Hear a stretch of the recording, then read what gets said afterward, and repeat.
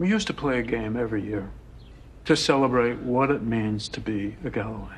And through blood, sweat, and tears, I hope to forge that strength in you. And in return, one of you would walk away with a prize. And then Vincent was kidnapped and we stopped. But now I've decided to revive our competition one final time. Drop it. Duncan and both come correct. Slightly insidious, but at the same time could be a good thing. Although Yeah. you never hear like you never hear like it's usually a harbinger of doom. It's not like harbinger of plentiful. Right. You never get like a harbinger of fruit baskets. Aha! I am the harbinger of the muffin basket. Oh, Congratulations on your 15th year anniversary with the company. I that's must go now. that's the frosting on the muffin. Frosting on the fucking muffin. All right. Well, welcome everyone. Are we live? We are live to another. How much of the harbinger conversation did they get? Pretty much all of it. Oh shit! So welcome to a brand new season of Duncan and Bo Come Correct, continuing. Some say, despite all rational thinking, Yeah, at this point, yeah. our the sub-series Duncan and Bo / fiction. We have this is what it's all been about, Duncan. Lest we forget. This is the problem. This is like we spent a year watching this TV show because of this season. Yeah, and I watched the first episode, and that last year feels like it was wasted, Bo. I don't want to upset the hardcore slasher heads out there, but yeah. Season 4 is not filling me with confidence even a little bit. Well, first of all, I question how many hardcore slasher heads there are out there. Don't know. It keeps getting. Hey, listen, it keeps getting reprogrammed and given a new season. Are they doing a season 5? Has that been announced? Is that a thing Oh, that's going to happen? I mean, come on. Have you watched any of the Creepshow stuff on Shudder? Yeah, I've And watched they're all up to of like season fucking 3 on that, and it's about as mediocre a TV show as you're gonna get. So I would argue the episodes of Creepshow I've seen have been better than. oh god, yeah, Slasher, yeah. though. But I like, yeah. But you've not watched all of Creepshow. Trust me, there's a few in there that are slasher level. I'm sure, but it's an anthology. You know, like that's such is the curse of the anthology, in my opinion. You can't. Yeah. You're always going to get some stinkers in there where you're dealing with different filmmakers and different writers and different blah blah blah. I at some point, like if I ever break my leg, I'll sit down and watch some more of that Creepshow series. Don't do it. Don't. I've got others. Try and anything else except that. Like there's the problem. The problem with Slasher season 4, right, is that please. What is the problem with Slasher season 4? Aaron Martin keeps getting some sort of weird positive feedback in what he's doing. And that, every time they greenlit another season of it, that is him essentially getting positive reinforcement that what he's doing is good. And that's why we're here. Like season 4 is like that. Well, we had all that Netflix back. Let's transition over Shudder, which is the Netflix of horror. And yeah, we're gonna get into it, but like, I was excited. Remember, I said I was like, it's the you have to spend a night in the creepy house to get my fortune sort of setup. I am down to clown on that. It's like about as classic horror as it gets. So I was like, yes. And then like just instantly, I forgot about flashbacks. And like as soon as that thing started, I was like, oh no. And for some reason, we're doing a riff on Ready or Not, and I'm not down with that either. So I don't like it. No. Yeah, and not the Fuji song. No, gonna find you and make you slash me. Yeah, pretty much. I also have a very strong theory. I know who the killer is already. So, okay, we'll get into that on the back end because I'm not. I don't have a confident guess, but I definitely have a guess. All right, cool. Right, yeah. I've got a guess, but it's a guess without substantiated evidence to the contrary, because this is the most superficial episode ever. We got no real character background at all. But there was one where I was like that, if I was going to be a killer on a TV show, I would be you. So we'll see if that plays out over the next 7 episodes after this, Bo. It is kind of quaint that this show uses the technology of the telegraph, especially in the kills, where you're like beep beep beep beep beep beep beep beep beep. Oh, slasher kill coming. There's at least one. There's a death in the episode that had me fucking howling on the couch. Like I had like tears pissing in my eyes because they relied on someone selling the death who is maybe the most cold filmmaker in the history of cinema. Yes, we will get to David Cronenberg in this episode. It's quite a treat. It's the most baffling bit of casting I've ever seen it in my entire life. He's got an IV. Just insane, absolutely insane. But yeah, there we go. All right. Well, as we always do here on Duncan and Bo Come Correct. This is what it's done to us. This is what it's done to us, Bo. Dude, I'm telling you, I woke up too early today. That's the real problem.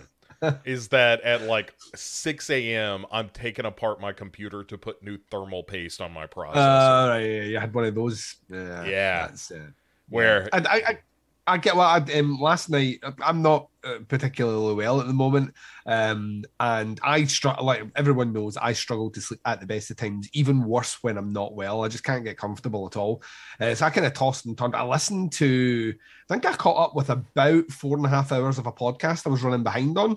So I'm now back up to date with that, which was kind of great. But the weather over here last night was pretty horrendous. It was like gale force winds. It was like 85 miles an hour winds, and I live kind of uphill, so it was just howling around my house all last night. And every creak, I thought, that's my fence come down, and I'm gonna have to deal with a broken fence this morning. And it wasn't at all. But I've not slept. I am like overtrained, undermotivated. I've watched the new season of Slasher, and I'm here to chat about with you, Bo. Like, I'll be honest, if this recording was with anyone else, I would not be fucking here. Well, I would have just said, bin it. Although I did try last night to see, I floated an idea with you, Bo, and I thought this idea will work because Bo will be on board, and Bo was like, Bill to the shit. And we're here. So yeah. Oh well. Speaking of bad ideas, we're gonna do Science Crazed in a couple of weeks. So but that at least gets Doug Tilley off my back. Doug Tilley's been asking me every time I ask for listener suggestions. Doug Tilley's posted that in my group page now for the best part of about 6 years. I don't know. Hold on. Let's see if this will show here. Yeah. Oh God. So yeah, sure enough, Doug Tilley's name on the back of the box. Where is he in commission? Is that what it is? That I'm pretty sure. And the blurb is, by the way, you have never ever seen anything like Science Crazed, I promise you. Which, not incorrect. That is a correct assessment of Science Crazed. But so you've seen it now? Oh yeah. I've still to watch it. I'll watch it just before we record it because I ain't watched it twice. I'm gonna listen to the filmmaker's commentary. I don't think it's actually director commentary. I think it's like somebody who is Canucksploitation.com. Something like that does commentary. Probably Doug. Doug Tilley, isn't it? Yeah, it's probably Doug. Doug Tilley made the movie. What you don't know is Doug has like a series of different, for tax purposes, Doug has like a series of different names, and he's made this movie himself. Yeah. So I wouldn't be surprised. Yeah, like it's his Alan Smithy is who directed this? I don't guess it says on the box because that's usually an indicator. yeah, I'd have to look, but right, yeah. So at any rate, this movie is truly bizarre. But we're gonna enjoy talking about it anyway. Hello, Robert, in the chat. But the point being, what we normally do to kick off these episodes is to talk about a movie, good and bad, that we've seen recently. Yep. And you want to kick things off? I'm loaded for Bear, but you Yeah, so I've not. I'll be honest with you. I've not actually seen anything that I actively disliked. Ooh. So what I'm coming in here with is what I really liked, and a TV show that I'm watching that I'm almost at the halfway mark. That at the moment I'm really enjoying, but it has the potential to make some mistakes. So we'll be tracking that. By the next time we record, I'll be finished. So my good on this one is the new Guillermo del Toro movie, Nightmare Alley, which is just fucking awesome. Like, I mean, I think he said in an interview that he's been wanting to do this for like decades. And like way back at like Cronus time, he was wanting to do this movie, and he just needed to wait.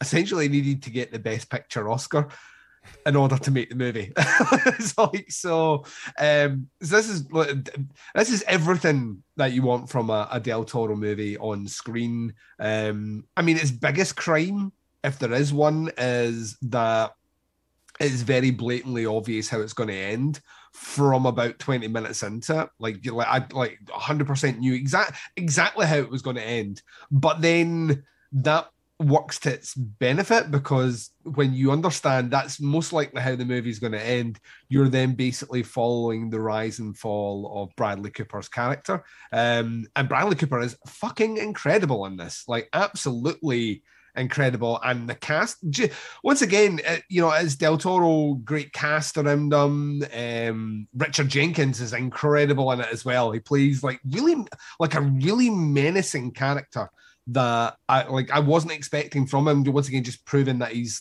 easily one of the most versatile actors out there that is completely underused in Hollywood.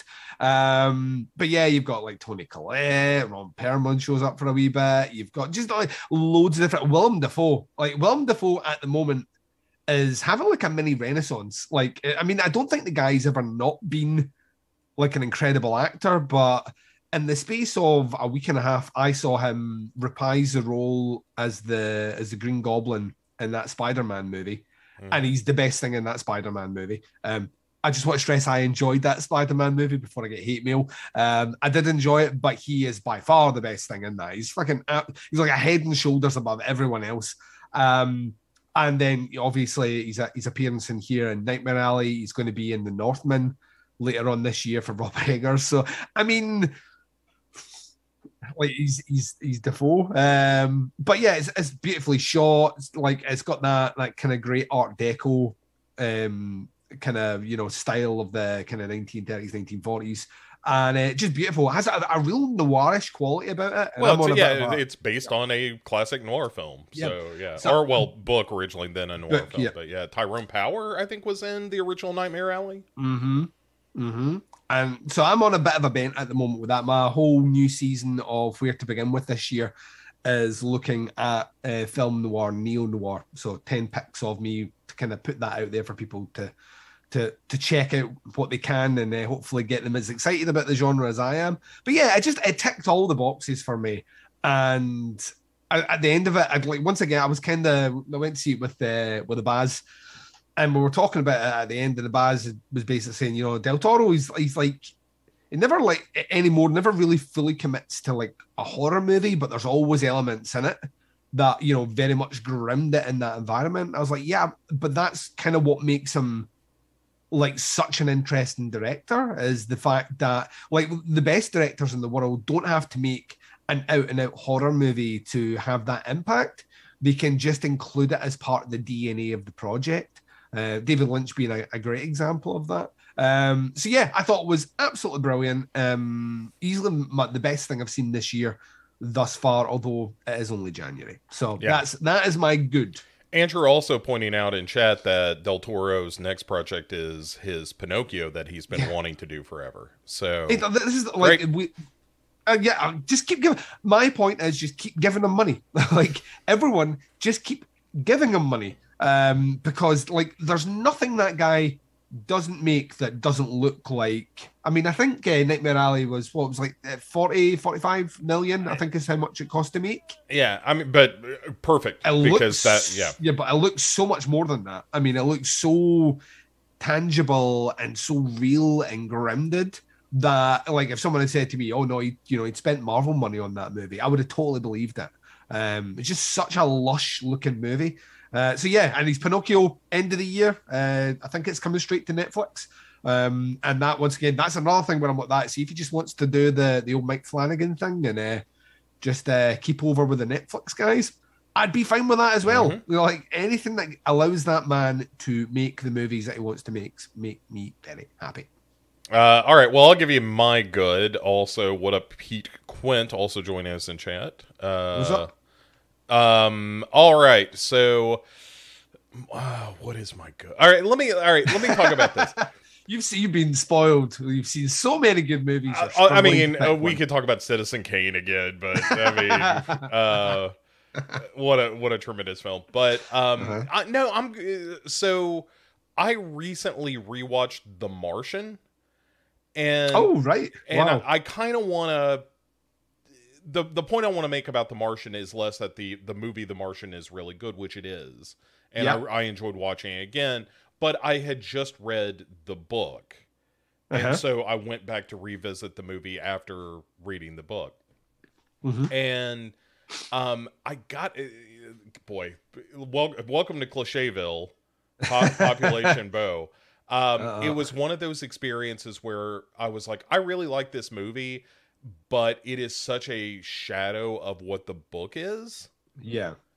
And I just want to encourage anyone, like, if you enjoyed the movie The Martian, definitely check out the book, because I'll tell you, the point in the movie when I was watching it, and this is my good, keep in mind, even though I'm gonna trash talk the movie a little bit, but it's really good. It's like super entertaining and filled with good performances, and it's one of the best like real world space movies since like Apollo 13.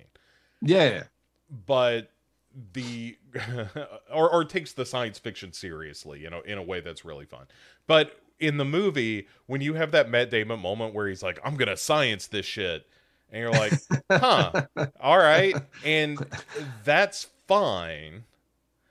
But in the book, it's like, oh, it has to go into detail of here is how he is going to science that shit. Yeah. And I had forgotten that because, again, I was coming straight off the book, so I had sort of forgotten that the movie really glosses over most of that stuff, which is understandable because I don't know that it makes for that exciting a movie to be like, well, I've got to find these parts per million of water to grow these potatoes successfully. It's a difficult balancing act when it comes to adaptations like that. In a book form, you can really find yourself getting invested, but if you're trying to make all the money at the box office, it's just going to get condensed down. Yeah, very difficult to do a montage in a book.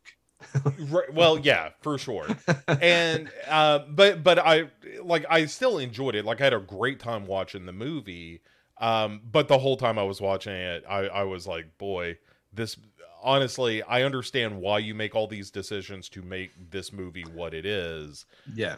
But I was really missing, like, oh, there's the whole part with the sandstorm that just doesn't exist in the movie, and that was such a great part of the book, and yada, yada, yada. Alan also asking, what is the nature of the good? And if we're going to get into kind of Kantian philosophy this early, let me just say that. Yeah, like Bo's been up since 6 o'clock repairing his PC, so this is not the time to be throwing those questions out, Alan. You should know better, frankly. Yeah, I mean, look, epistemology is a totally different podcast. But we can do that. I've got my copy of Kant laying around somewhere. I've got, like, where do you want to go? Hegel? Do you want to talk some Hegel as well? I enjoy a good Hegel. Try and get that price down. Hegelian philosophy, sir, is a little too rooted in religion for my taste, but I get it. And that also reminds me, this is probably a joke I've told you before, Duncan, but if you've never seen it, there is an old Steve Martin special that he did for the CBS network over here in the States. Mm-hmm. And one of the bits he did was the death of Socrates. And you've never told me this. So. Okay. So, and search it out. I think you could probably find it on YouTube or something. But anyway, so it's Steve Martin in like the toga, surrounded by, wizened old men. And they come in and they're like, Socrates, here's your hemlock. And he's like, great. And he drinks it real fast. Yeah. And he goes, so what was the verdict? And they're like, it was guilty. You just drink the hemlock. And he goes, so? And they're like, well, hemlock is poison. And he goes, that's what gets me about you guys. It's always, Socrates, what is truth? Socrates, what is justice? Socrates, what is the nature of the good? But not once did anyone ever say, Socrates, hemlock is poison. It's tremendously funny. And I recommend that you go seek it out. But anytime somebody asks about the nature of the good, it's Steve Martin that pops into my head complaining about the fact that no one ever told him hemlock was poison. Oh dear. Alan also admitting that he is a stinker, much like Bugs Bunny. And Pete Quint pointing out Nicolas Cage, as well knows, about to be Dracula in a movie. And which that's Universal money. Mm-hmm. I'm glad. That sounds like a great pick to me. Does it? Yeah. Well, all right. So the movie is called Renfield. It is. Who's playing Renfield? Is it? If it's not Tom Waits, then it's not worth watching. Well, I mean, what's he sucking in there? Hold on. I was gonna say it's Daniel Radcliffe, but now that doesn't sound right. Like this feels like it is a comedy. Nicholas Hoult. Nicholas Hoult. I do like Nicholas Hoult. It's confusing me. It's get like, and nothing. I love me Nicolas Cage. I love me some Nicolas Cage. I'm down to clown on that. But once again, this is we're trying to do things differently because that Dark Universe shit didn't work. Mm-hmm. So we've had our Invisible Man movie. That did what it did. Karen Kusuma's doing the Bride of Frankenstein, mm-hmm. I think is what she's working on, which once again, she's known for a particular style of filmmaking. It's usually kind of female empowered. So very much looking forward to that. And then this one is just like, All right. So it's directed by Chris McKay, who is best known perhaps for doing the Lego Batman movie. And and that Chris Pratt Tomorrow War film that got dumped on Amazon because it's not very good. I didn't watch it at all because you didn't seem too too keen on it. So I was like, in the exact opposite of an Aerosmith moment, you didn't miss a thing. And so Renfield is Nicholas Hoult is Renfield. Ben Schwartz. I like him as an actor. I've followed him since he was a kid in the UK. He's a really, really, really good actor. And Nicolas Cage, I don't know. You know what it is? I just don't. I've said it before. Cage is like, if you get a good script and a good director to keep him on point, he will turn in a phenomenal performance. Yeah. If you get a director who takes the eye off the ball, then you're going to get full on Cage, and that sometimes is not a great thing. You never want to go full Cage. Full Cage. And I like my expectations for this movie are very tempered because I don't think the director has done anything that knocked my socks off. Also, it's taking a comedic slant on the Dracula story. Yeah. And like we've already done that with Dracula Dead and Loving It. That's really all I need. I'm an enema. Dude, the best joke in that whole movie is when Mel Brooks as Van Helsing is getting the guy to pound the steak into the vampire lady's heart. Yeah, and he ducks behind the column. Yeah. And that after the explosion of blood, and the payoff to it is when they get back to, the party or whatever.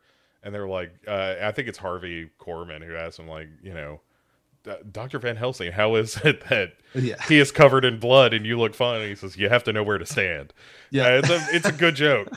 It's a great joke. It's a great joke. I'm such a kid, like, when it comes to, like, sense of humor. See, Leslie Nielsen just standing pulling a face will make me laugh. But see him raising out of the coffin, doing the kind of thing like that, and then hitting the chandelier with his head. Yeah. Howling.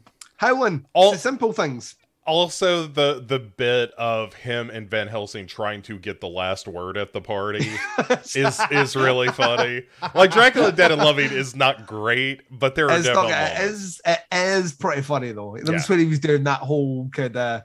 He did like about 3 or 4 movies all together that are just basically spoofs. It was before he started getting like the scary movies and all the rest. So he had Dracula Dead and Loving It. He had Robin Hood Men in Tights. He had Wrongfully Accused though. Leslie Nielsen, you mean? Yeah, Leslie like Nielsen. Repossessed and all that kind of stuff. Yeah. So Wrongfully Accused is his take on The Fugitive, which, like, once again, fucking hilarious. And then what's that? It's Spy Hard, which is him being James Bond. Yeah. Which is a terrible movie. It's like nigh on unwatchable, but kind of funny at the same time. Andrew points out the vampire movie to look out for, obviously, Robert Eggers' Nosferatu. You're never going to get that now. Shut your studio goddamn mouth. You're not, but you know you won't, because he made The Lighthouse. He made The Lighthouse instead of Nosferatu, and that's why The Lighthouse is shot all German expressionism like Nosferatu. I hold out hope that eventually he's going to circle. You will never. I swear to God. I'm telling you now, you will never get a Robert Eggers Nosferatu. You will never get that. He is done his German expressionism movie, and that's The Lighthouse. And I'll be honest with you, I fucking love The Lighthouse. Like, he took all the techniques of Nosferatu and transferred it to a different story. All right. So I don't want to talk about this anymore. It makes me too sad. So what is your bad movie for this week? So no bad movie, but I'm watching a TV show at the moment that has got me interested. So I'm watching Archive 81, the James Wan produced adaptation of a podcast that I was marginally obsessed with during its first season back in 2016, I think is when that came out. I have not finished this yet, but I've watched some of it, so yes. Yeah. So I'm about the halfway mark. I think I've watched about the first 3-4 episodes, and I'll be honest with you, what I'm seeing is really, really, really, really good. I mean, for those that haven't listened to the podcast, it is following some of that, but it's obviously taken some big kind of big creative differences. Has to, because it's in a different medium. Like a podcast, he's kind of renewing and archiving audio cassettes, and this one it's videotapes because it's a bit visual media. But loving the casting, loving the found footage element of it. I think that the way they're doing like a bleed of time between what's happening in the past, what's happening in the present, and some weird interaction between the main characters, I think is also kind of awesome. And yeah, like everything they've done thus far in the episodes that I've watched, it's been well paced, well acted, really well shot, and different, which is the big thing to me. Like, we're about to talk about a horror TV show on this episode, and I've seen quite a few horror TV episodes, well, horror shows of late, where things are all very rudimentary in different shades of the same thing. And Archive 81 seems like the first in a while, like a legitimate attempt to try and make something different. And, you know, which like it certainly has its roots in like a kind of more malicious Twilight Zone. But yeah, I think it's really, really, really good. It has the potential, because it's only 8 episodes, and I don't know if they're doing a season 2. So if they're wrapping up this story, at the moment, I'm unsure how they're going to do that. Plus, the podcast season 1 ends in a way which narratively wouldn't make me excited in a visual format. So I'm kind of hoping they change the ending. Because by the time season 2 of Archive 81 came on any podcatching device, I kind of checked out a little bit. They kind of pushed it beyond the bit of interest for me. So yeah, at the moment, very high on it. I think people are getting a bit too. They do this with a lot of different things at the moment, where like the new Candyman comes out, let's all praise Jordan Peele, and I'm like, well, he's the producer, right? And like, he didn't direct it, but like every article is Jordan Peele's Candyman. You know, I hate that shit. James Wan seems to be getting an inordinate amount of credit for Archive 81, and he has not directed an episode. He's executively producing it. So yeah, let's credit where it's due. Archive 81 is the showrunner for it is Rebecca Sonnenschein. And, right, there you go. Yeah. And yeah, why we're not focusing on that? I understand why we're saying James Wan, because he is probably, as it stands just now, one of the biggest power brokers in terms of like horror projects getting off the ground. I understand that, but at the same time, give credit where credit is due. Someone is running that show and doing it really well, and his name appears as a producer on it. So let's focus on all the good work the rest of the team's doing. So that's my thoughts on it. But yeah, it has the potential. Has the potential to turn bad. And I'm looking forward to sitting down here in 2 weeks' time and telling you whether or not it managed to stay the course, or whether it went to the bad place, Bo. All right. Well, we'll check back in on Archive 81, and hopefully by then I'll have wrapped it up too. I still have a couple of episodes of Station 11 to finish, which has been nice. Tremendous. That's really, really good. And then Archive 81, I'm going to wrap up after that. So nice. Let me get to my bad. What's your bad, Bo? I mean, there's just so many, Duncan. Why do you do this to yourself? All right. Well, this doesn't answer the question, but here's my answer to the question. Which is I've really been indulging myself when it comes to the found footage movies, because I do a bonus episode every couple of weeks on Dark Parade where I talk about found footage movies, and it's you're panning for gold with those found footage movies. You know, you're like, a lot of these are going to be shit. Every now and again, you're going to run into one that's pretty good. But let me tell you one, especially this episode hasn't even released yet. So here's a preview of an episode of the found footage full stuff that I do. But I watched one called The Dark Web Tapes. I've not seen it, but I've seen it on Amazon. Yeah, right. It's on Amazon Prime. Yeah. Don't ever watch it. I had kind of flashy art. Yeah. Like, it was all like blues and whites and kind of, I would say enticing, Bo, but I ain't got time for that. The poster will fucking trick you. So the there was another found footage anthology called The Dark Tapes, not to be confused with the Dark Web Tapes. Yeah. The Dark Tapes got a little bit of noise. I don't think it's terrific, but I think it's okay. You know, it's an anthology. It kind of rises and falls, and it never, the highs aren't tremendously high, but there are moments that are like, oh, that's kind of an interesting take on the idea of what a demon is and stuff like that. You know, some ideas going on in that. Whereas the Dark Web Tapes was made for $10,000, if IMDb is to be believed. I don't know where that money went. Drugs. Certainly not on the screen. It's always drugs, Bo. It's probably the poster art is where it all went. Dude, I shit you not. A solid of an hour and 20-minute runtime, solid 40 to 45 minutes of that, makeup tips. Absolutely true. Because the whole idea is that it's like, oh, there's this woman. It's also an anthology. Although even that I question. Also, it's a movie.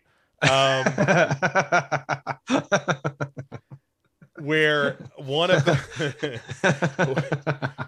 the stories is this woman who runs like a makeup blog or blog, has like a YouTube channel all about makeup tips and whatnot, and that's what a lot of the movie is. It's maybe one of my least favorite things that they're doing right now in cinema as a technique and set up for movies is vloggers. It's done to death now. It's done to, and I understand that like we need to find a reason for these people to be in this scenario, but it's just such a lazy setup. And it's also to try and excuse people's actions as well. Well, they'd want to keep involved with what's happening for their clicks, for the likes on their platform and all the rest. And it's about as ham-fisted as the reasons why people hold cameras in a found footage movie when they're being chased by a demon. As you know, you get to the point where you're like, that camera gets thrown at the demon so you can run faster. Oh, we'll talk about the gallows another time, Duncan. Yeah. Oh, God, don't even, man. I never watched that second one. I refuse to watch that second one. I started the second one, and I got to tell you, the one thing I will say for the second one is that it gets away from being a found footage movie, and it's just a movie.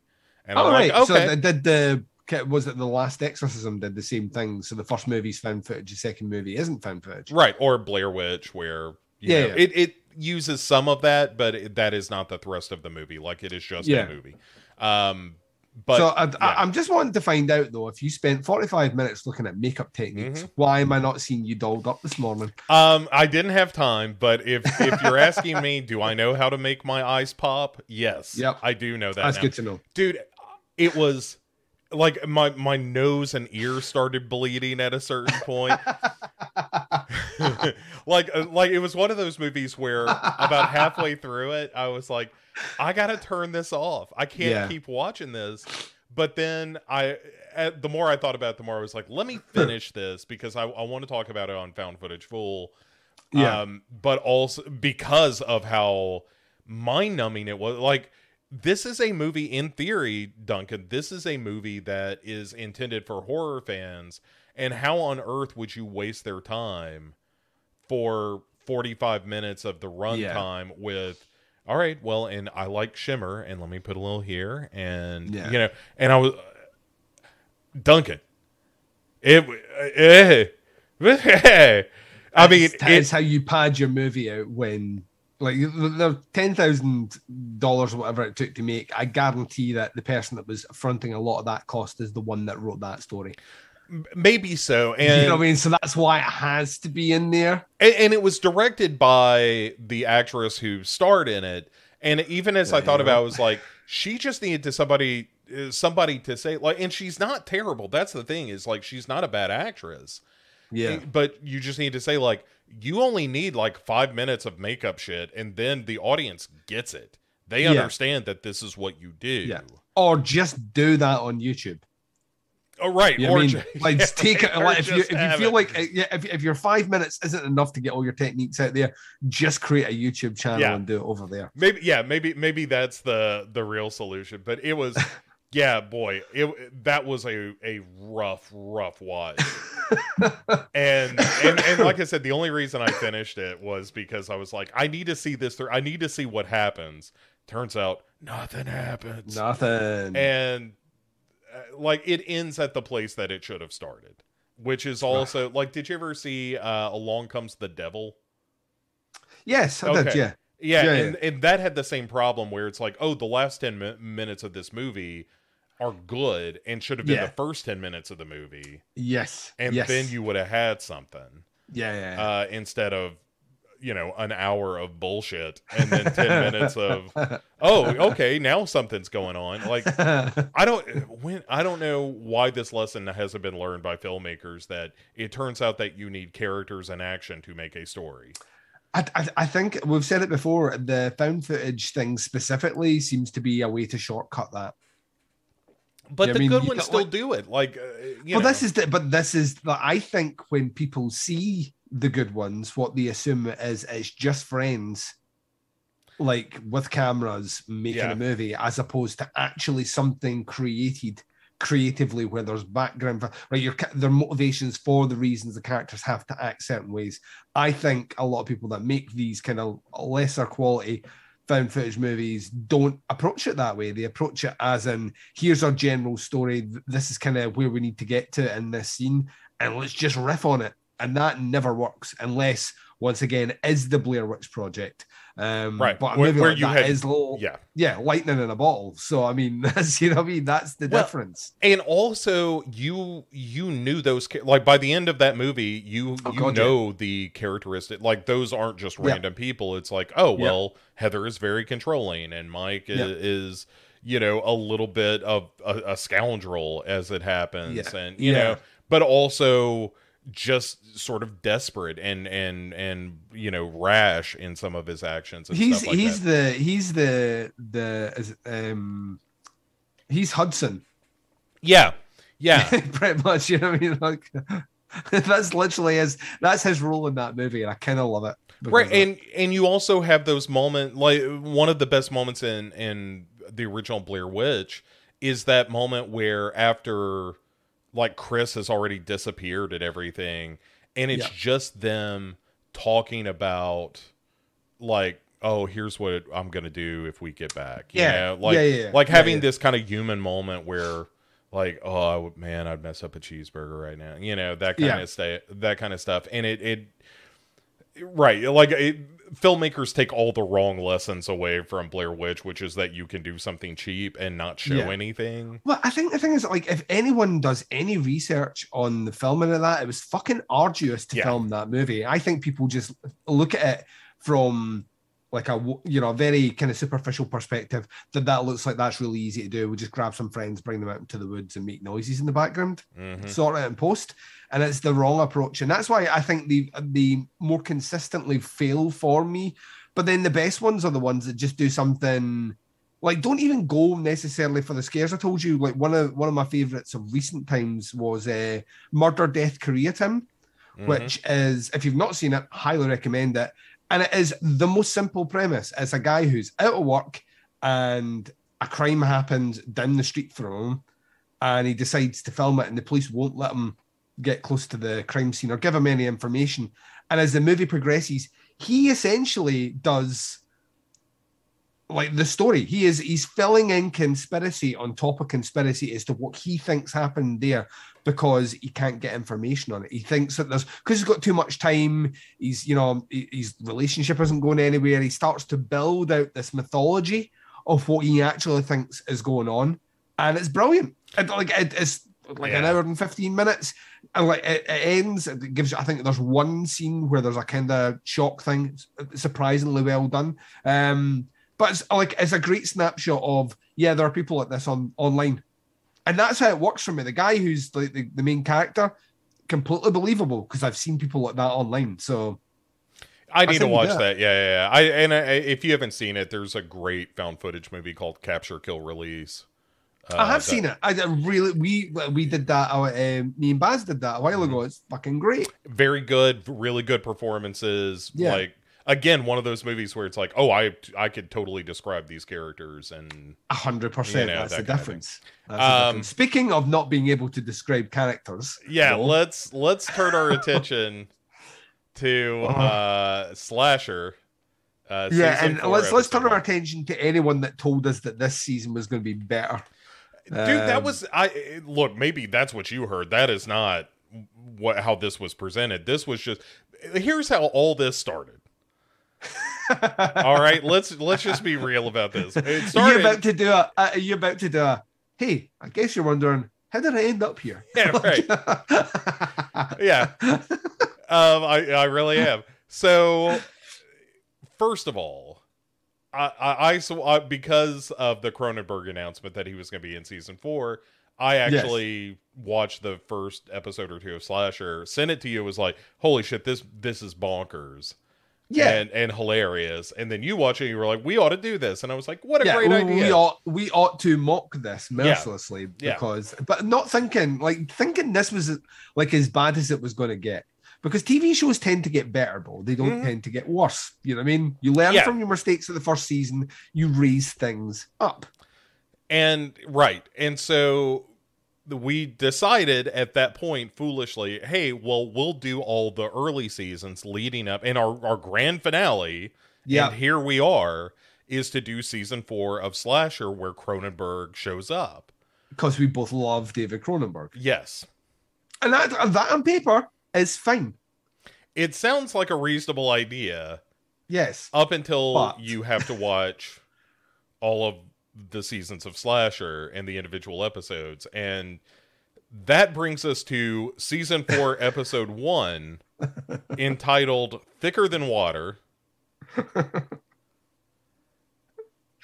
Slasher season 4 is called what though? What was the dub for this one? Not Solstice. No, it's it runs in the family business. Family business. No, it's not that. It's, hold on. Running in the family. It's We Are Family. Yeah. See if Cronenberg had started singing "I've Got All My Sisters with Me," and like best thing ever. He's got a sister. Flesh and Blood is the name of it. Flesh and Blood. Yeah. So. No. Oh, dead. All right. Let's get into this. Naturally, we start with a flashback because this is slasher after all. Have to. 25 years ago, Bo. Man, you're right. Like it truly is one of those things of like when I saw 25 years ago up here on the screen, I was like, oh right, slasher. It's been a while, old friend. Yeah, yeah. But I'd forgot. Like, I know we joke about it a lot, right? But I've forgotten that every single season starts with a flashback. Yeah, and that was as soon as it like 25 years ago, I was like, once again, we just play like a dangerous game. Yeah, it's. But then I thought to myself, I thought Cronenberg's going to be there straight away. No, they're going to make you wait. Yeah. He spent about 3 hours on set, but we'll get to that. Spent about 3 hours getting his hair dyed. But like, it's not even that though. Like we spoke about this before we went live here. Like, I just want to stress this is 25 years ago, right? Mm-hmm. So this isn't like Solstice where they were like the previous year, so it looks natural that no one is really aged. This is 25 years ago, and everyone looks exactly the same fucking age as they do when the show kicks off, apart from the kids who are now grown up. But all the adults, literally all they've done is given them a different hat to wear, or their hair's slightly different, and that's apparently aging. That's all you need to know. Yeah, I mean, that's how I've aged. You look at me 25 years ago, I look exactly the same, only a different hat. Yeah. And certainly the same hairline. Good Lord. So yeah, so we're 25 years ago, and there's anarchy, Bo. There's people running in the dark. Yeah, it's right. It's that Twilight Zone segment with Scatman Crothers. Just a bunch of people running around at night. And it's Robin from previous slasher season. But not the previous one though. So no. Going back, he wasn't in Solstice. He was off doing, I don't know, Broadway or something. What is Canadian Broadway? Or would that be? I have not a fucking. Alan will tell us. Alan, what is Canadian Broadway, and how can we view it online?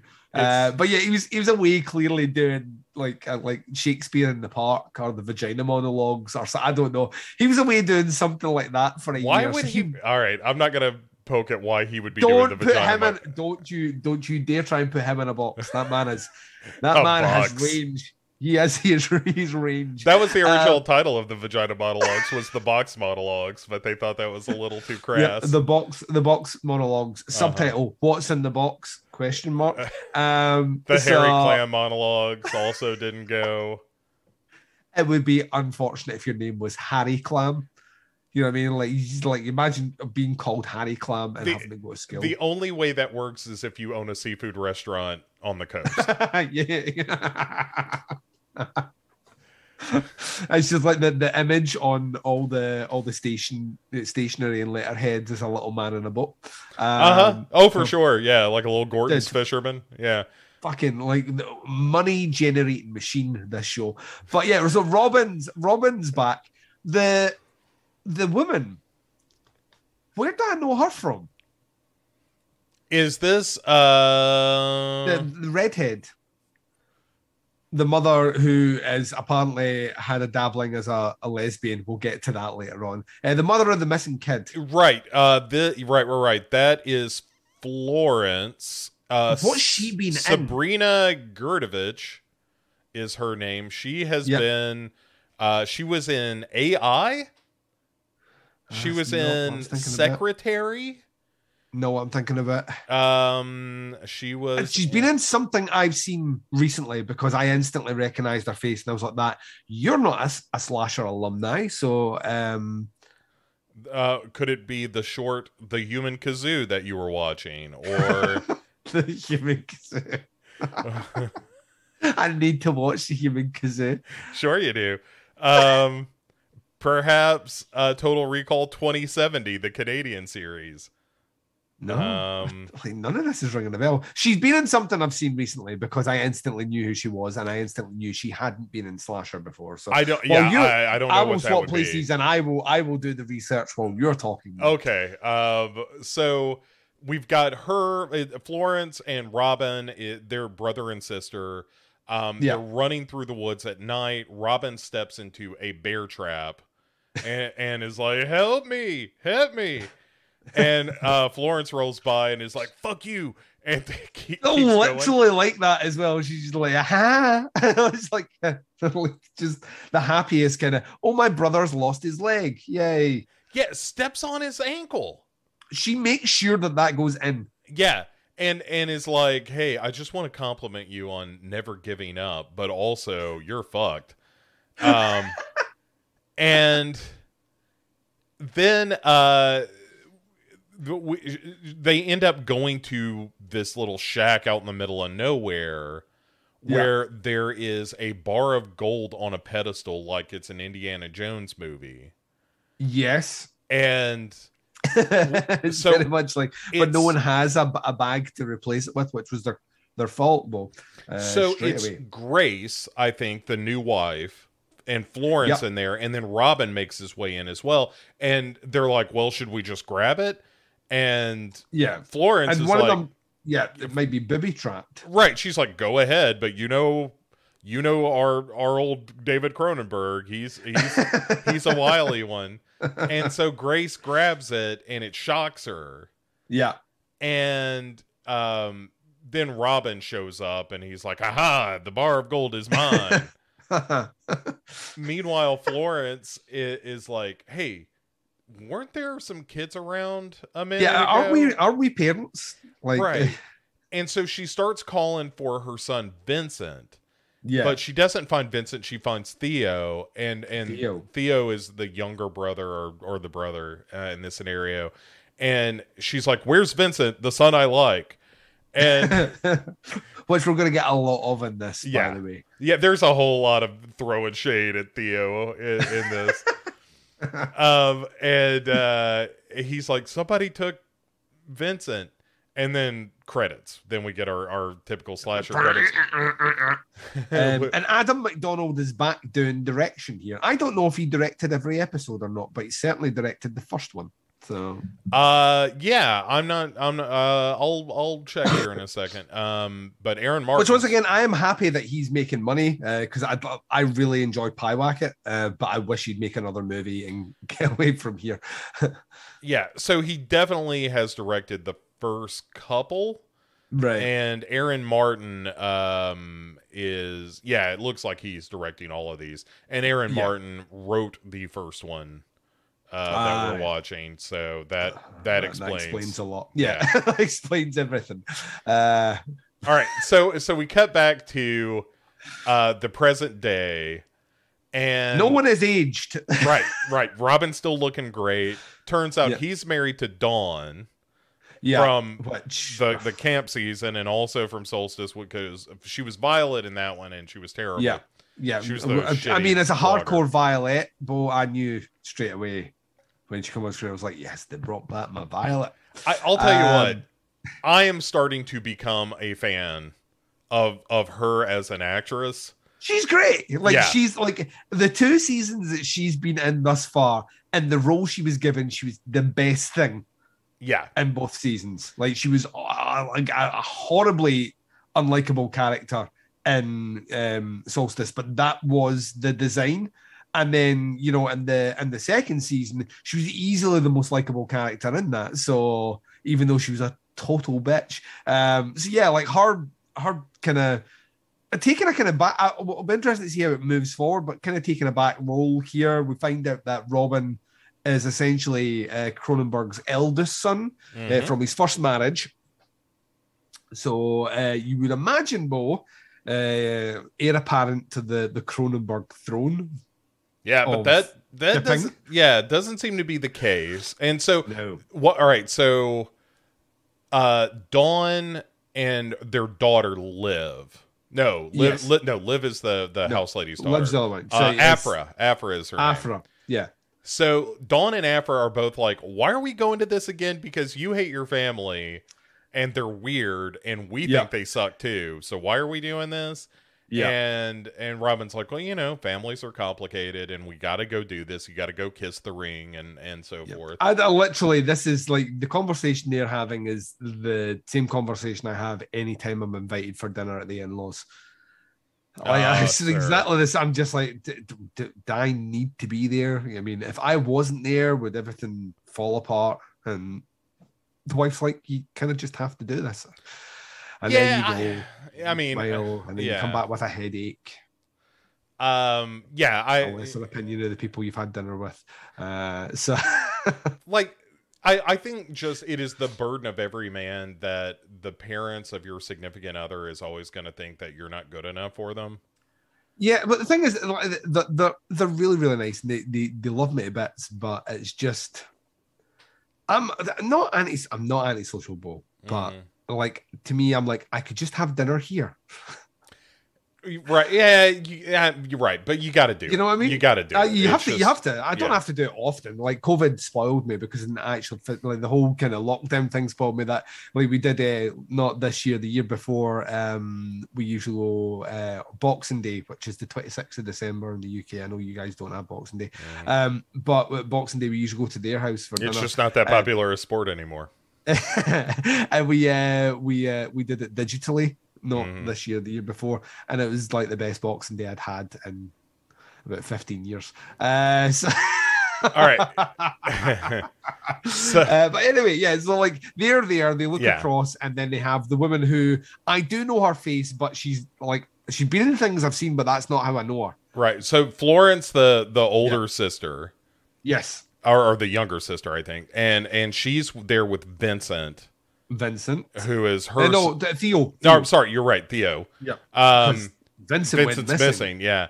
And it's the memorial. It's the 25-year anniversary of. We're gonna get to the great unveiling. We're gonna get that is the best part of the whole. And we'll get to howling with laughter, dude. Yeah. Honestly, I thought I was gonna piss my pants. But yeah, she's there with her, and she's got a daughter as well. Yes, and I still don't know the daughter's name. I never got it through the whole episode, but clearly there's lesbian daughter. Yeah, this is the thing. There's a reveal later on where she comes out as a lesbian. And her mother is shocked, and I'm like, really? Yeah. I mean, I don't judge people on appearances, but she's clearly giving you every indicator that she's not into men. Right. Like the only thing that could be more lesbian is if she were driving a Subaru onto this dock. So if she actually physically showed up to the boat with another woman on her face. Yeah. Is the only way that you couldn't pick up that she's a lesbian. And the other person on the dock is Liv, who is the woman or the young woman who is the daughter of the housekeeper for this family. Yeah, we're going to get a little bit of like just blasé exposition about why she's been invited back in a very nonchalant sort of way, which kind of made me go, huh? Yeah. Like, you know what I mean? In that, like, she is also a child of Cronenberg. Cronenberg is just laying pipe. Dude, honestly, it's a real Thomas Jefferson kind of move here. Of anything but a pulse, man. Yeah, but yeah. So, in my favorite part of this scene, they Robin and Dawn look up to discover that their daughter Afra is now eating paint, and I was like, I get it, that happens. But she's a wee bit weird. She's a wee bit weird. As well, they say that she has pica. Yeah. Which I should have looked up and then didn't. I mean, it's a rare disease you get from playing too much Pokemon Go. Right. Pika. See, and you've got it. So they have to like, oh no, don't eat paint. That's bad. That's what QAnon does. And then they get her. The boat shows up, and it's Wyatt from last season, our killer. Yes. Or one of the killers from last season. And pica disorder is I actually should know this because pregnant women get it. It is eating or craving things that are not food. Okay. Well, she seems like that movie, Swallow. Yeah. Which yeah. Also not. I Like love this that girl, movie, so I you do hold your too. tongue. No. Yeah. I do too. But I'm like, it seems like this girl has more problems than just Pika. Then. Oh God, yeah. Like the other one, like in Swallow, that woman is carrying on a perfectly normal life, apart from the fact that she wants to eat things that are jagged. You know what I mean? This girl here is touched, if you know what I mean. Yeah. Touched, I think, is the Native American word for it. She was touched by God.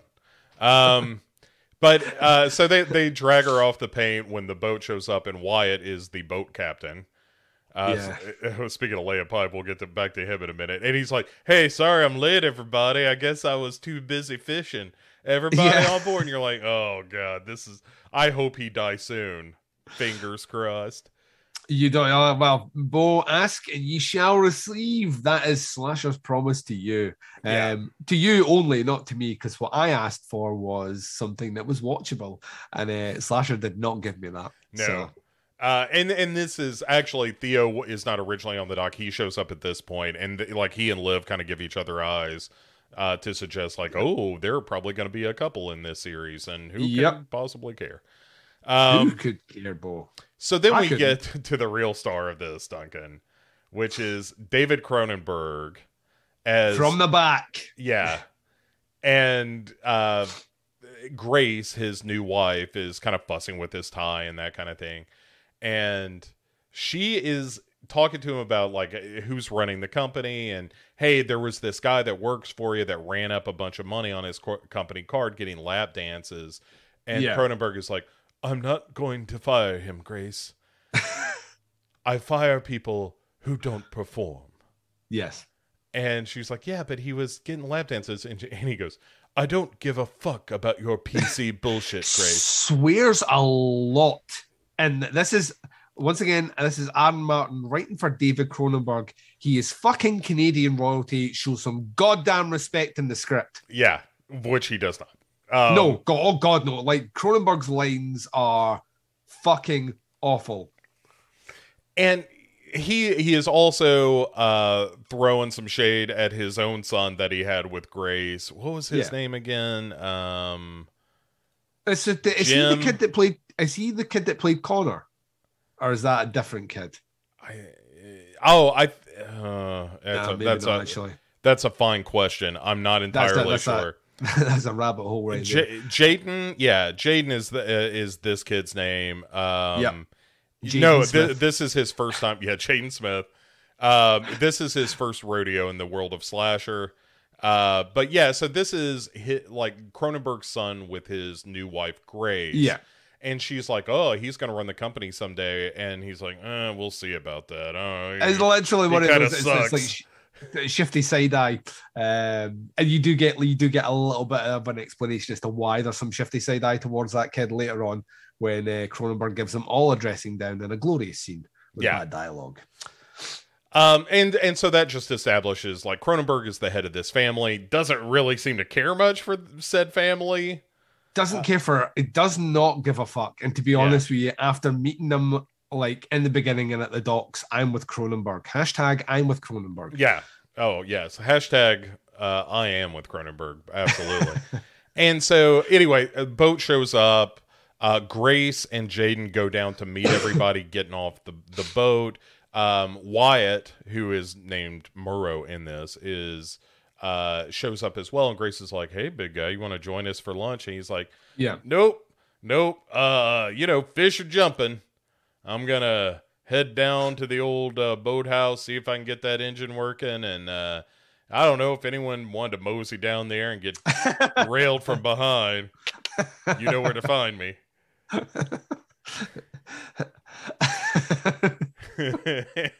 Although she shows up with a roll, and when she describes what's on the roll, my mouth filled with saliva. It sounded fucking delicious. Yeah, that is a sandwich right there, ladies and gents. So Grace also is like, "Hey, Liv, nice to see you. By the way, why don't you get your poor ass in the kitchen with your mom, who is not only our housemaid, but is expecting you in the kitchen to help out, because if you're on this island, you're working." Yeah. And so Liv does. She goes to hang out with her mom, and her mom is like, "Why did you even come back here? This place sucks. This family sucks." Like, So Liv's going to be the last character at the end of this show. oh, for sure. Yeah, she 100%. Yes, she and Theo are the main characters. Like, Yeah, we are. yeah. Those are our people. Yeah. But her mom is like being a good mom and is like, listen, this job isn't a plan B for you. The fact that I've been working for this family for years, like, don't inherit the job that I'm doing. Yeah, you get the indication that she's like our mum, and potentially help from Cronenberg is putting her through uni. Yeah. And she's like, no, that's not why I'm back here. And then her mom is like, hey, you need to go change the sheets on my bed because we got booted to the servants' quarters. Jesus Christ. On account of all these rich assholes showing up and kicking me out of my bed. And Liv is like, are you fucking serious? And she's like, just be cool. Yes, they're a bunch of rich weirdos, but yeah, this is the life we have. So don't fuck with them. And so then we get to Wyatt at the boathouse working on this outboard motor. Beep, beep, beep, beep, beep, beep, beep. And then this is where Grace shows up and she's like, it's a turkey sandwich with pesto on focaccia, I think is. Yeah, it's focaccia with avocado and something else. And my mouth I was like, I am so hungry right now. That sounds fucking amazing. And yeah, like this dickhead has one nibble and then it gets put to the side beside his dirty fucking engine. Dude, it's not like he's like, my hands are dirty. Can you feed me like a dirty girl? And so she does. She like feeds him, and then he's like, "Oh, you got a little something on your finger. Let me just suck on your digits for a second." Is that erotic? Like, I know there's no women in the chat right now. Is that erotic to women? Not to. I understand. Not to the women in my life. I was going to say I understand the flip side on a guy. Yeah. Right. I understand how that works, you know, the sensation and all the rest. All right. So I get that. On a woman, though, it just seems like all you've done is given that woman a wet finger. Should he have licked between her fingers? Is that what you're saying?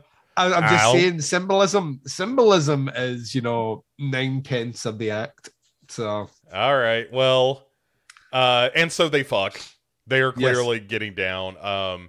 And as they're fucking, at one point, he's again just railing her from behind. Yeah, and is like, he's like stops mid thrust. He's like, "Oh, what's that? Oh, and he goes the exact line. God bless you, Aaron Martin. He goes, "I'm as nervous as a whore in church. I keep feeling eyes on me." And you're like, "Well, the fact that this guy hasn't won Emmys yet is a stunner." Yeah. And also, like I'm feeling that there's like what risky doing this here with the whole family being on the island, but it's probably why she's getting off on it. But then we get the reveal of who it's Pikachu who's peeking out. Kind of going, Pika, fucka. So yeah, our Pika disorder suffering child is the one that's actually watching them fuck, for lack of a better word. All right, and so get back to it, but they get back. They get me like they stop for a second. She's like, just put it back in. Which she duly does and continues on. Doesn't stop them for long. So then we go back to Florence, who is helping herself to some of the booze at the family house. Like, see if you walk into a room, right? If it's a hotel room or it's it's a family room, and this is the room you're given, that you walk in and there's already a drinks cart out there with nice alcohol in it. You pour yourself a drink. I don't even care if it's 9 a.m. You pour yourself a drink, Bo. You can finally unwind. Vacay mode has kicked in. Oh yeah, absolutely. And Theo, to his credit, is like, why are we taking over the room of Liv and her mom? Why don't we just sleep on the floor? Yeah. And Florence is like, because you are Galloways. Yeah. And Galloways do not sleep on the floor. And she's like, by the way, Theo, what are you even doing here? You haven't been to a reunion in 5 years. Yeah. And Theo is like, well, you know, it's the 25th anniversary of Vincent's kidnapping. I wanted to be here for this. And she somehow pivots this to, oh, you're just doing this for yourself, just to make yourself feel better. And I was like, that's literally what you're doing. Yeah. Fucking Hackett face crow. Like, there's literally what you're doing as well. In fact, if anything, you transgress more than him because we're about to see your art installation. You know what I mean? Like, at least he showed up dressed sensibly. And they two like look like they're about to have a little bit of a back and forth. And that's when Child, whose name we don't know. O'Keefe is her name. O'Keefe. Yeah. And so O'Keefe kind of busts in and is like, by the way, I'm gay. Just O'Keefe, Theo, and Vincent. Yeah. Are the three. So I think we're doing painters here is what we're doing. Well, because she's an artist. Yeah. So she's like, I'm dating a girl. You know, it's going real well just now. We have literally been sleeping together every single night for the last 2 months. And the mother's like, Florence is like, oh, what?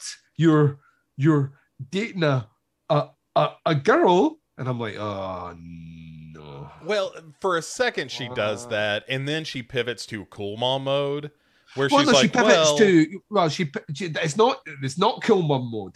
She pivots to, I'm going to steal the limelight because my daughter's getting all the attention. She's an absolute fucking bitch, right? I hate people that do this. Every family has this person. Like, every family has this person where someone comes in with legitimately good news, something that people want to celebrate around, and there's someone in the group that's like, I need to make this about me. Yeah. But her way of doing it is to go into graphic detail about all the vaginas she was slamming when she was at college in front of her 2 kids, Bo. That's the weirdest part. Well, the part that makes it terrible. It's one thing to be like, because she starts off with like, whoa, you just need to have her over sometime. I'd love to meet her and things like that. That's all fine. Yes, of course it is. But as soon as she's like, oh, I've eaten a little box myself in college, that's the point where you're like, you're oversharing. It reminds me of that time I got high with my mom, and it was like, oh, this is wrong. I don't like any of this. This is familiar in a way that a parent and child should never be. We were at last year. We were at my nephew's communion, and my mum was there, and I've drank with my mum before, like, but not often, and not to any degree of excess. And like she I think I bought her a bottle of wine, and she had a bottle of wine there, and she tore in a bit, and then she started giving me like family secrets to the family that we don't speak to, like anymore. Like, there's a whole side of my family I don't speak to at all because I've no indication or inclination, sorry, to want to speak to them. And then my mum started giving me like hardcore like details of all the ways he'd fucked up in the past, and I was just like, and I wasn't drunk enough. This wasn't like Duncan's drunk enough that he'll forget this in the morning. I was like, this is now seared in my brain. Like, if there's ever any reconciliation there, I've got too much knowledge now. Like, so the best way to do it is just never to speak to them again. So make sure that bridge is well and truly burned. Yeah, I mean, literally burn the house down. Oh God, never speak again. Nuke it from a great height. And it's the only way to be sure. Yeah. So she gives all this information out. She does her usual like oversharing, steal the limelight, and we know that O'Keefe is gay. Right. And so then we cut over to Murrow, aka Wyatt. Yeah. Who is fixing that engine. Well, fair play to him. You know, post sex, the last thing I want to do is complicated mechanics. Right. Yeah, it's like, where is the sandwich now? That's what you want. I want that roll. Yeah. I want to sit down beside the water, a cup of coffee, and I'm living the high life right now. And just think about I came. Wasn't that wonderful? Yeah. Wasn't that great, everybody? But instead, he gets right back to work. And then he starts seeing something moving around. Because he's like, damn, woman, I just gave you sweet loving 5 minutes ago. That's right. the worst line. He thinks it's Grace again. Who does that that as well. Like I got away from my family to bring you like a sandwich and be railed, and then 5 minutes later, I've managed to sneak away from the family again to get railed a second time. Before we continue, I just want to point out that Boomer in the chat has said this season starts kind of promising and then gets worse. Boomer, we think that this first episode is bad. Yeah, it's not. It ain't that promising. Anyway, no, this is fucking bad, right? The Aaron Martin promise is this is gonna suck and you're gonna feel bad about yourself. Episode 1 is the dizzying highs, which, like, as soon as I just said that, there, my testicles retracted and went inside me really fast. All right, so he stops the engine that he's fucking with and actually says, again, an Aaron Martin classic, "Fuck me with a chainsaw," and starts bouncing around inside this boathouse looking for, whoever is creeping around. Yeah. And then somebody just throws this big ass hook on a chain at his noggin. Pinhead appears. Oh, hello there, Wyatt. I've finally found you. You opened the engine. I came. Yes. I have such sights to show you in this boathouse. Here is my hook. We are going to have some fun gutting you like you gutted that fish earlier. Ha ha! Now I must leave here because this is not my show. And as I do these things, I realize that I am not great at ad-libbing lines for Pinhead. Bye, everyone. You ate the focaccia and we came.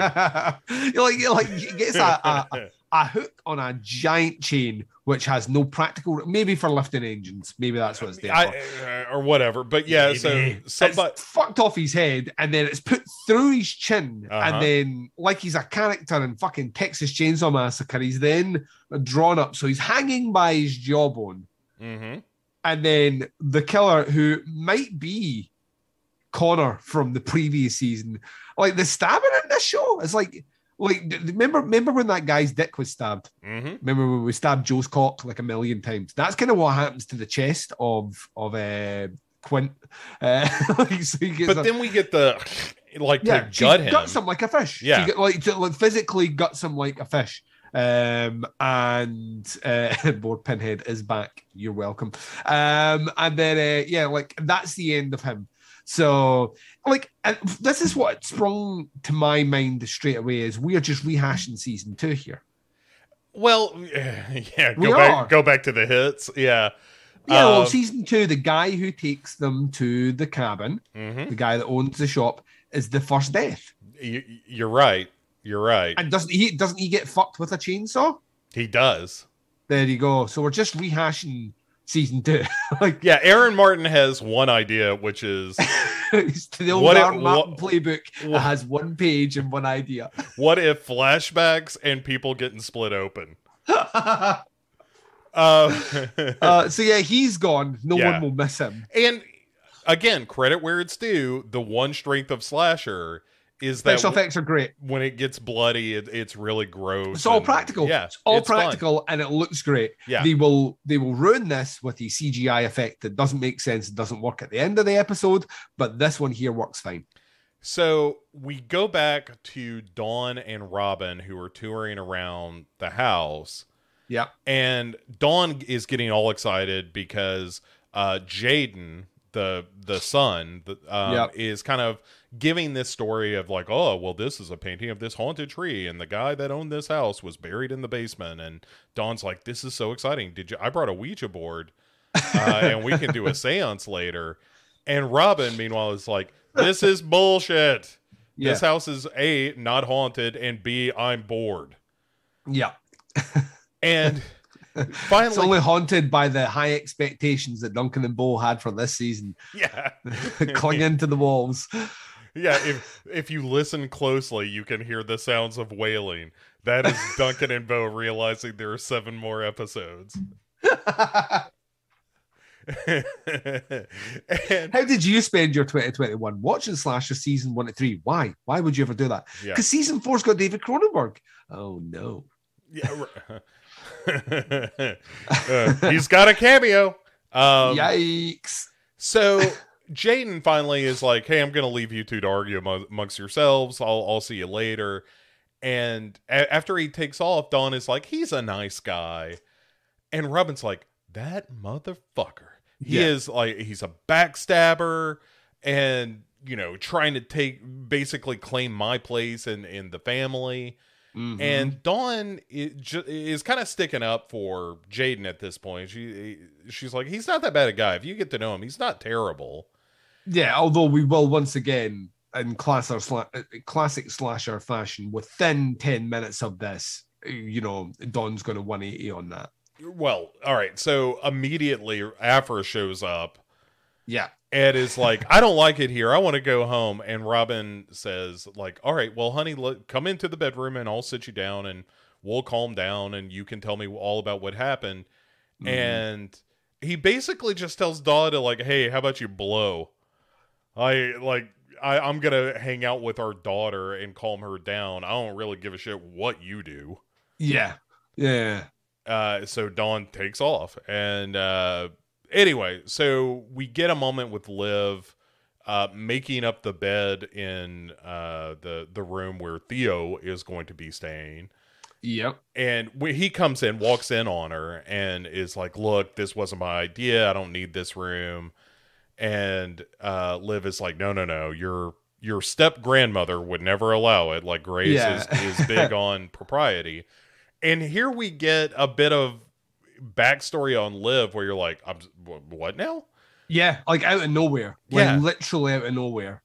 Where Theo is like, hey, I just want to let you know, like, everybody in the family was real concerned when you were in the military and were stationed in Iraq. And while you were stationed over there, we were all kind of on pins and needles hoping everything was going to be okay. And she's like, okay, I'm going to go get towels.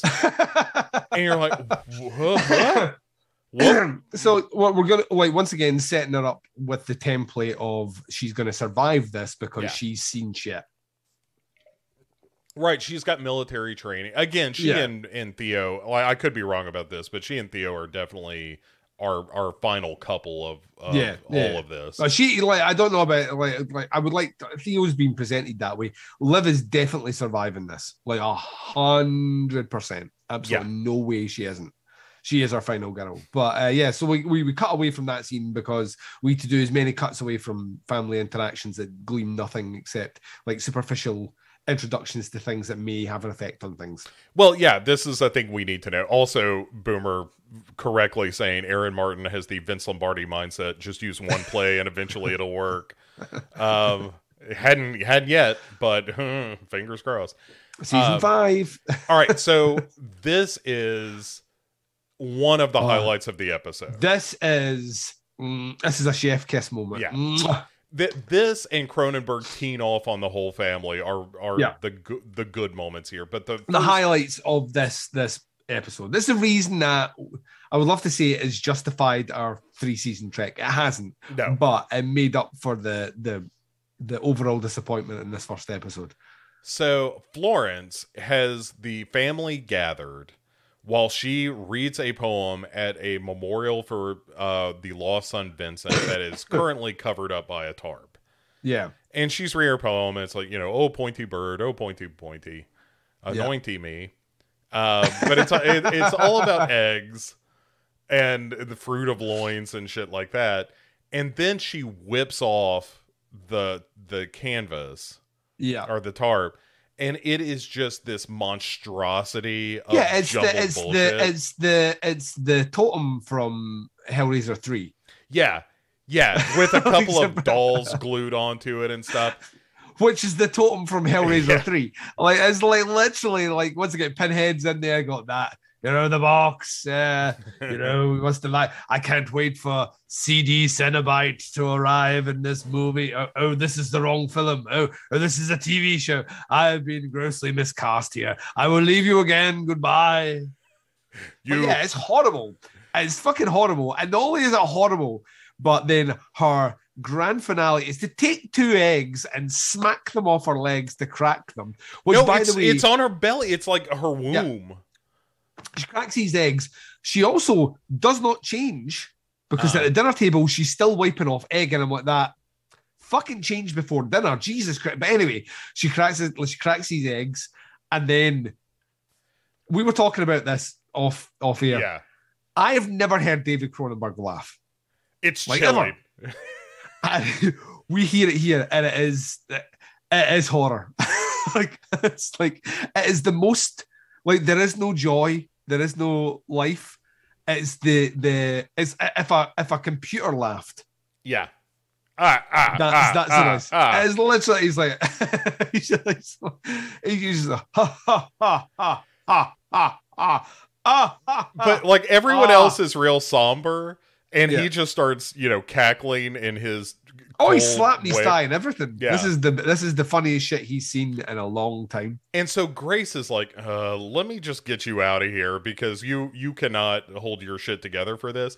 But as they're walking away, he just goes, what the fuck was that? Yeah. Which is pretty good. It's a great line. Once again, does Cronenberg need to swear? No, he has a huge vocabulary and a massive intellect. We could have picked up, like another word, but Aaron Martin has decided that he is Tarantino and everyone must say fuck. Well, when I say everyone, David Cronenberg might be the only character that swears more than once in this episode, and I think he says fuck like 10 times. Like he's doing a Limp Bizkit song. It's the weirdest fucking thing ever. He's once again a character that I've never heard swear before. Like an actor, a director, never heard him swear before. I've seen plenty of interviews with him, never swore. Yeah. But in this, he's making up for lost time, bro. Aaron Martin, you should be ashamed of yourself. Anyway. Hang your head in shame. So we cut to the next best scene of the episode. Yeah, we're putting them right beside each other because that's how long we had Cronenberg, right? And honestly, I gotta say, if someone asked me if they should watch Slasher season 4, I would be like, watch these two scenes, and that's all you need. Yeah, this is literally all you need to watch. But yeah, he's got them all around the table. They're all being kind of pithy to each other, and then he decides to do the ding, ding, ding, ding. I'm going to make a toast. Ding, ding, ding, ding, ding, and then drops the mother of all bombshells on the family. Right, he's just like, I just want to let everyone know I'm about to die.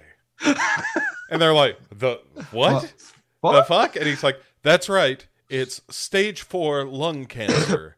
I'm dying all to hell. I'm sick as shit. And fuckity fuck. Fart, cunt, fuck, sick. So, and he's like, also, I should point out, this is going to be my last cock-sucking weekend on Earth. Yeah. Yeah, not only is he about to die, but he means he is like this weekend he's about to die. And let me introduce to you Mistress Wu. Yeah. This is Dr. Trin. She is good at killing old fuckers like myself. Yeah, let me just introduce Dr. Death. Yeah. This is as soon as she come on screen, Bo, I was like that. She's the killer. Right. Yeah. Now, I might be wrong. I don't have anything to back this up with. And I want to stress this. This is a theory based on nothing. But as soon as he says to her in the next scene, I think it is, basically, you need to oversee these games. Which is a huge responsibility to give to your euthanasia nurse. You know what I mean? Like, who seems to know all the intricate details of the family because she says something like specifically later on about inheritance or something or will that she's privy to all the fucking details. She's a trained fucking assassin, Bo. she is familiar with Mortal Kombat. I hope I'm wrong because I don't want to guess the killer in the first episode because there is literally no dimensions to any of these characters yet to formulate that. But as soon as she was introduced, and like the fact she walks in dressed like an assassin and not a nurse. I like this theory. I don't know that I agree with it yet, but I like it. And I'm totally on board with it until proven otherwise. I don't think. I mean, she's standing behind Cronenberg, and a fly is in the distance flying past, and she picks up a toothpick and throws it across and stabs it in the wall. She's that fucking deadly. Yeah, like somebody drops their knife and she grabs it before it hits the floor. Yeah, oh, she's like, Dr. Trin, you're quite good. Anyway. You know, like, so, like, yeah, he's like, you know, I'm dying. I'm going to die by euthanasia. Yeah. Here is Dr. Trin, who comes in, and everyone's like, "What the actual fuck, Dad?" And he's like, "Yep, I know." And Florence actually interrupts, is like, "Can I just say something?" And he goes, "I'll tell you, Florence, you can shut the fuck up." How about that? We're doing more F-bombs. Yeah. More F-bombs. But he shuts her down and he's like, listen, we used to, I don't know if you remember the flashback at the start of this episode, we used to do family games on this island every single year up until 25 years ago when Vincent, my poor sweet Vincent, went missing. And I always thought we'd find him or we'd have closure on this, but we're not having closure on this because, well, we will. But bear with us. So at this point, Duncan, after our technical failure, seamless technical failure, bro. We are back at the point where David Cronenberg is letting everybody know he's gonna die, and when people start to get a little feisty, here's what I'm hoping for, that at the end of my life I reach a point where I'm like, well, I'm just gonna tell everybody what I think of them. Yeah. And this is exactly what he does here. It's a real, you know what your problem is sort of moment. Yeah, so aside from his hired assassin, Dr. Trin, on the side... I'm telling you, Dr. Death more like. He's like, you know, as you were pointing out before we were so rudely interrupted by, you know, technology... that he's like, hey, we're going to play this game that we played 25 years ago where I have you do a bunch of fucked up stuff and dance on puppet strings for my amusement, and whoever wins is going to get, you know, all my money. And the rest of the family is like, the fuck?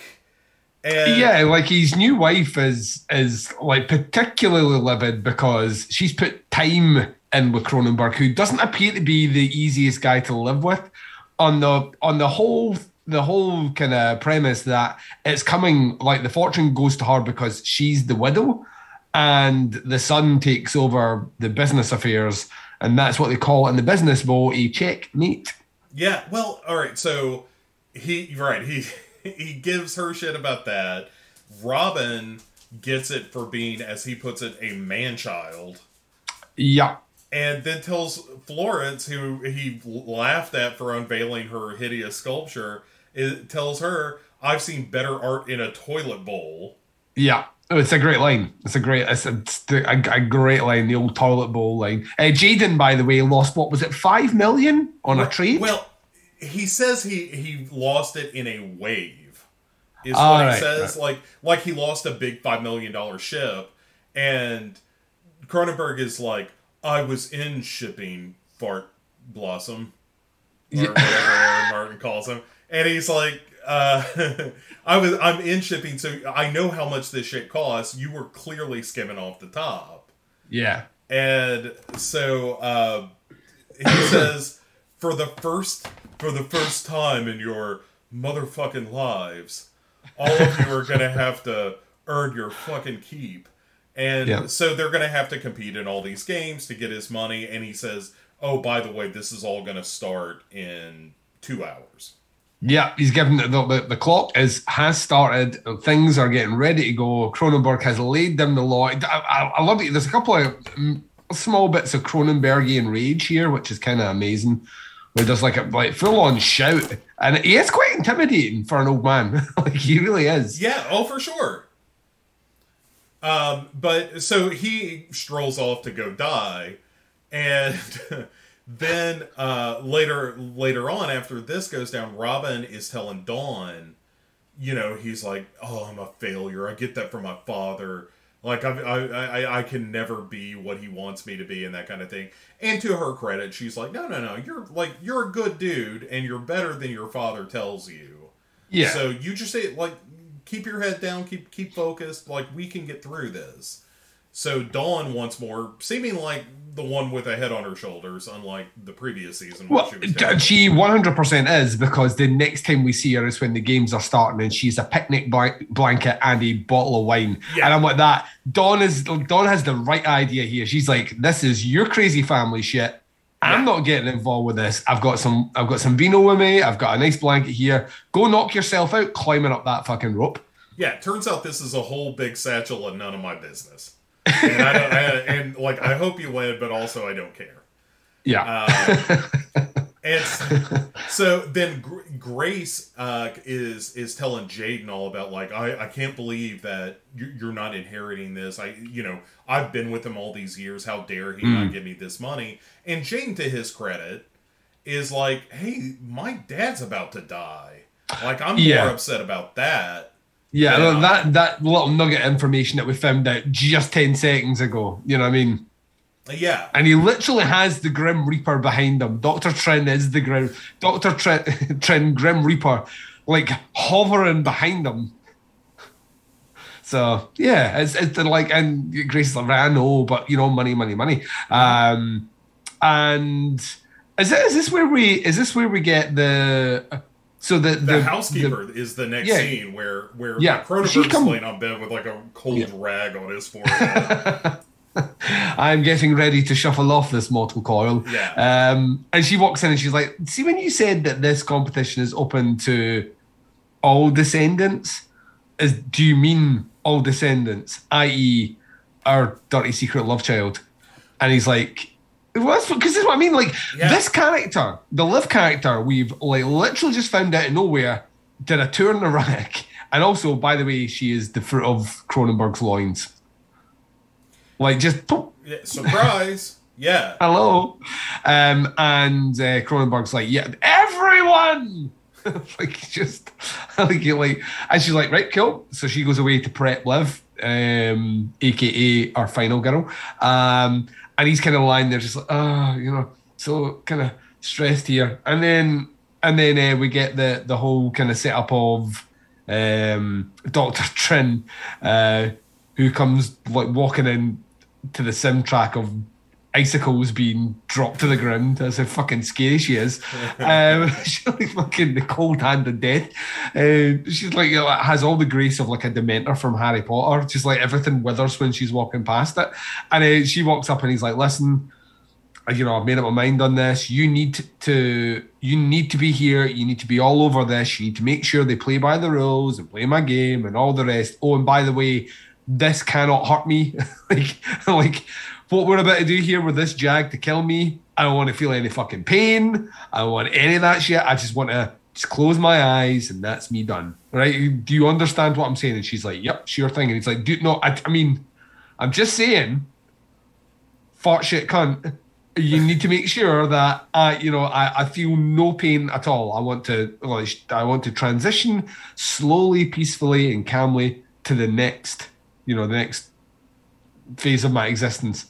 And Dr. Death is totally like, yeah, that's totally a thing that's going to happen. Looks at the camera, winks at the audience. Wink. Yeah.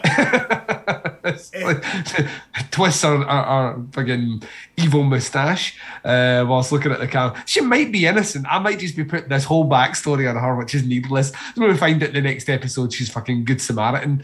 Like pulled a drowning puppy out of a toilet, you know what I mean? This sort of thing. And I've painted her as like the most evil woman in the planet. But yeah, like she sets him up with a drip. Mm-hmm.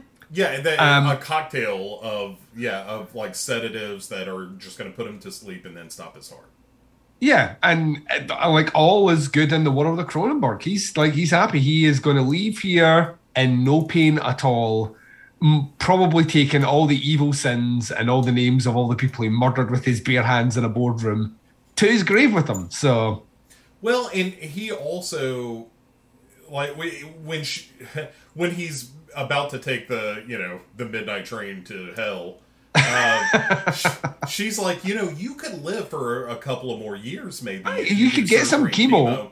Right, and he's like, fuck that shit. I'm done. I'm ready to go. He's like that. Have you seen these fuckers in my house? Like, why would I want to spend like even a second longer with these horrible people?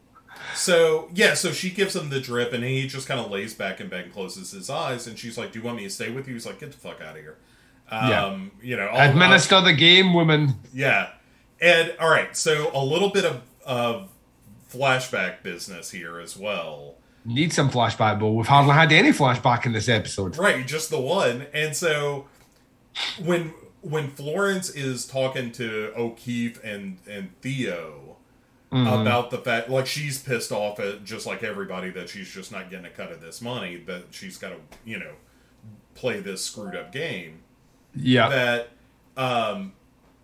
Theo, much like Jaden was, is like, there is no reason to fight about all this stuff. Like, we should just be with him in his last days and enjoy that. Like, you know, who cares about the money?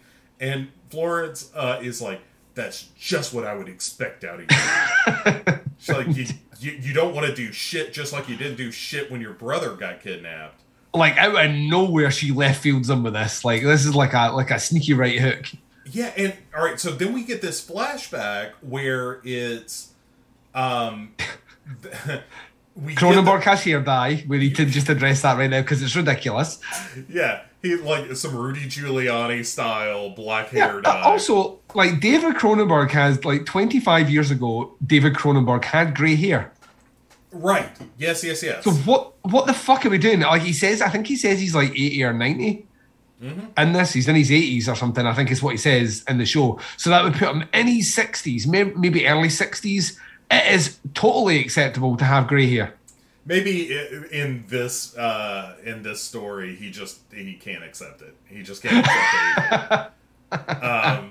But yeah, like everyone has black hair dye in. Yeah, the children, all the women, they're all just like greasy black hair dye.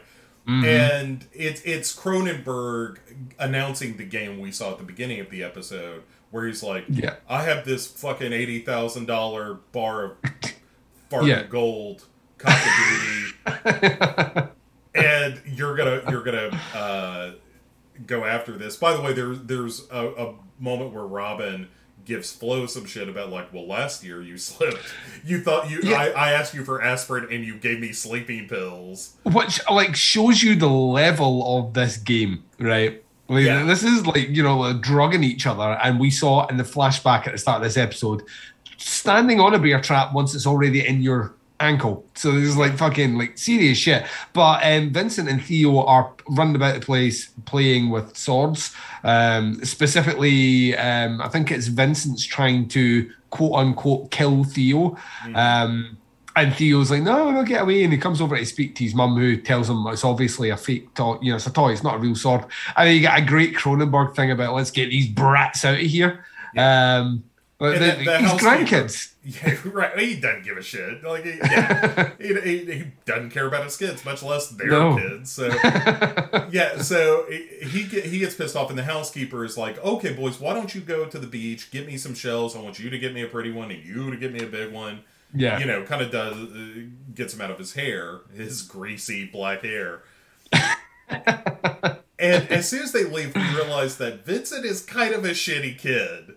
Vincent's a dick, right? Like an absolute dick. Clearly, his mum's favourite, and clearly gets away with murder. Or does he, Bo? This could be a... so he calls Theo a pussy a bunch? Yeah. It's a small kid. Yeah, and like throws rocks at him and stuff, and you know, ends up like running off to the beach, even though Theo's like, it's getting kind of dark and getting late, maybe we should go back. And he's like, the last thing we'd want is like a dinghy to appear in the distance with two balaclava weird men who will steal you. I mean, that's what happens at night time. Maybe we should go back to the house. Right. And Vincent's having none of it, and Theo reluctantly kind of chases after him. And so sure enough, they get to the beach, and this is head scratchingly dumb. Yeah, and as you said, of all the places a boat could come upon shore on this island that apparently David Cronenberg owns,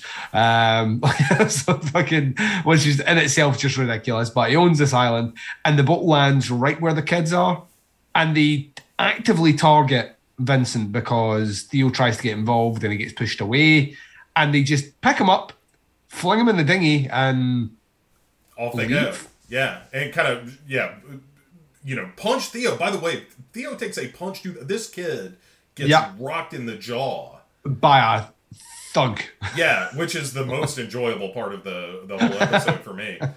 And gets his bell rung. And then when you cut back to the present, Florence is telling Theo, like, She's still at it. She's like, he's relived this whole horrible scene in his brain when she started talking, and now he's finished that flashback just to come in at the best bit where his mum's like that. I wish it had been you instead of him. There isn't a day that goes by that I don't think that you're a piece of shit and should have been kidnapped, and sweet little Vincent should be here with me. Sweet, innocent, little Vincent should have been here. And I was like, geez, that's harsh. Yeah. And so Theo reasonably starts packing up his shit. Yeah. He's like, fine, I'll take off. Like, I don't care about anybody in this family. This is how I'm going to be treated. I'm going to get the boat off this island, assuming that the boat driver is still alive. Right. As long as good old Wyatt hasn't been killed after eating a delicious focaccia sandwich. And railing my stepmother. Yeah. And, or step-grandmother. Liv finds him in his room and is like, hey, everybody's kind of getting together for this first challenge. And he's like, I don't care about that. Like, I'm taking off. These people are all terrible. Yeah. And she's like, no. You need to think about your family as a whole. Like, I watch how you operate, and you're kind of the peacekeeper. You're the person that keeps everybody together. Like, Florence is a nut. O'Keefe is doing her thing. Like, you're kind of the glue that's holding everybody together. And also, I know if you win all this money, you're going to look out for everybody in the family. And give everybody a cut, as opposed to, Florence or Robin or whoever. It's the Knives Out scenario, isn't it? Isn't it? Yeah, it's like literally any of these cunts in the family of Knives Out get that money. No one else is getting the money. You know what I mean? Right. Yeah. And she asked him point blank, like, if someone else wins, what happens to everybody else in the family? Yeah. And so this kind of convinces him. Then we get, sadly, as Cronenberg is lying in bed waiting for the drugs to take effect, and can we just stress here, Aaron Martin, you have David Cronenberg, one of history's great clinical minds in cerebral terror, a guy who sardonically I think he enjoys acting because it gets him a chance to play kind of weird and wonderful character pieces. But David Cronenberg, not only have we never heard him laugh, but he's not the most emotional person ever. So to have him in this scene is fucking ridiculous. Like, this was one of the most head-scratching things I've seen ever in slasher. Like, everything I've ever seen in slasher, I could not get my head around this, because he sees his first wife, who, by the way, looked very old. Just everyone looks fucking old in this TV show. And I thought to myself, is that what... Like, I'm not in with this deal if when I die at, let's say I die at 80, like, what I want to, if I'm going to another plane somewhere, I want to be back in my prime. You know what I mean? I don't want to be, like, I don't want to be, like, in the next plane of existence, crippled with arthritis, a bad back. You know what I mean? All that shit. But he's like, his wife comes in and he's like, oh, is that you? Edith, or whatever her name was, some old name, Maureen, and she's like, Annette is her name. Yeah, Annette, which is, once again, it's an old name. And he's like, is that you? And you've come here after all these years to help me join you in the next plane of existence. I'm so happy. And then it starts to kind of dissolve, and we get our first kind of proper look, although not full on, of our killer. Weird costume. Kind of a being honest, mask and a top hat kind of scenario. It's really strange. It doesn't work. But anyway, this person comes around and he's like, oh, what are you doing?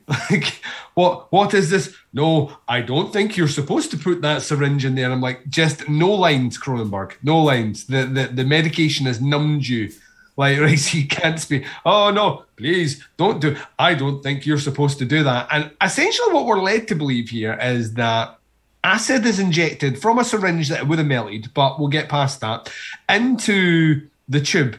And then it melts.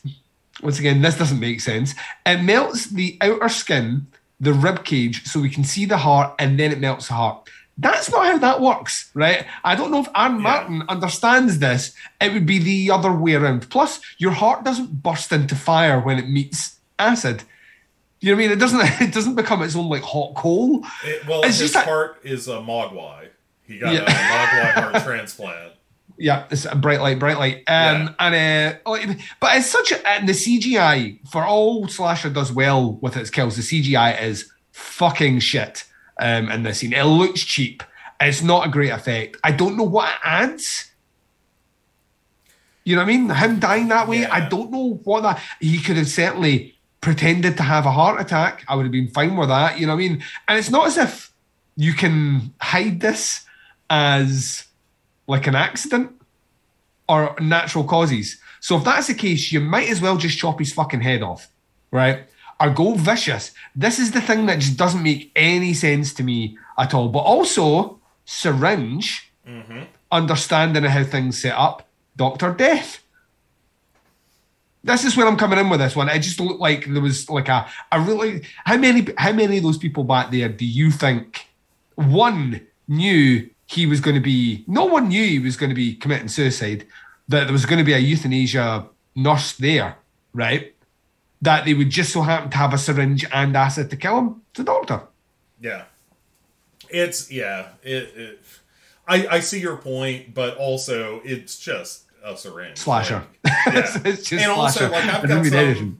I got plenty of syringes in my bathroom right now on account of the heroin. Yeah, well, I mean, didn't want to bring up on the recording, but neither we have. This is time to stage an intervention, Bo. We all love you. I like riding the horse, man. It's what I like. Yeah, but Cronenberg dies in immense pain. Yes. Which was not what I wanted. Right. He does not get the easy out that he had hoped for. He gets taken to the Sizzler. And And so unfortunately, he's gone now. Yeah, will only ever be seen in flashbacks now. Yeah, but I hope. And you've got to think he wouldn't dye his hair. Just for a 1 minute scene. Turns out that's actually the best CGI of the show. But the worst thing is we're going to get like a whole lot of bad hair dye Cronenberg moving forward, and I don't know if I can take him seriously with that hair. So the one thing I'm hoping for is that every episode has Cronenberg just ripping into somebody in a flashback, and that would make me happy. Well, that would make sense. You know, you would set up the person that's going to die, which is the slasher kind of trope. But yeah, so Cronenberg's now dead, and then we jump to what is presumably the first test, which is basically climb a rope. You're right. It's a feat of strength. And Dawn and the housekeeper are both just kind of hanging out watching all this, which I really like. Like you said, bottle of vino. Yeah, this is exactly how you do it. This is like I'm doing nothing but I'm continuing the drink on from dinner. A cool thing to do as well. You've just had a dinner where your dad's told you he's going to die. You're all stuffed, and then you've got to climb a rope. Yeah. Well, and then Dr. Trin is like, hey, everybody, it's time for the first feat of strength. Is everybody here? Yeah. And as soon as... Someone wearing a hood, Bo. Right, this dude strolls up, and what we are soon to discover is that Vincent has been missing for 25 years. Vincent has shown up just in time. And like Theo and Vincent stare at each other, and the whole episode ends with Theo saying, "Vincent?" And that's it. It's stupid ending. Yeah. It's not a good ending. I mean, it raises so many questions. Like, because my theory was that maybe as soon as they were doing the 25-year thing, my theory was that Cronenberg was behind the abduction. Which could still be true. Yeah. But then it has no impact if he's dead now. You know what I mean? Unless he's just like, this is him kind of getting his revenge from beyond the grave or something, where he's pulling the strings and kind of orchestrating this chaos, and maybe, but then why would he, because he's like, there's so many if he's not behind it, if he's not behind it and no one else in the family is behind it, and he's just been, was kidnapped, escaped, and then living in existence, what are the odds that he would come back to the island the day they'd be doing this? It's just... Yeah, I mean, right. It's... I mean, we'll see where all of this goes, and sadly, yes, we will. And I'm going to at least allow for the moment that there is a way to kind of bring all this together in a way that could be kind of interesting, because the idea of like, oh, here's this kid that got kidnapped 25 years ago, and surprise, here he is again. There's something kind of inherently like, oh, okay, well, that's Operation Red Herring. Right, well, yeah. Yeah, I mean, it's like he arrives back on the island. This is the first time we've seen him, and oh, by the way, 2 characters are now dead. I mean, it's total red herring, but it's so obvious, blatantly a red herring that it's not him.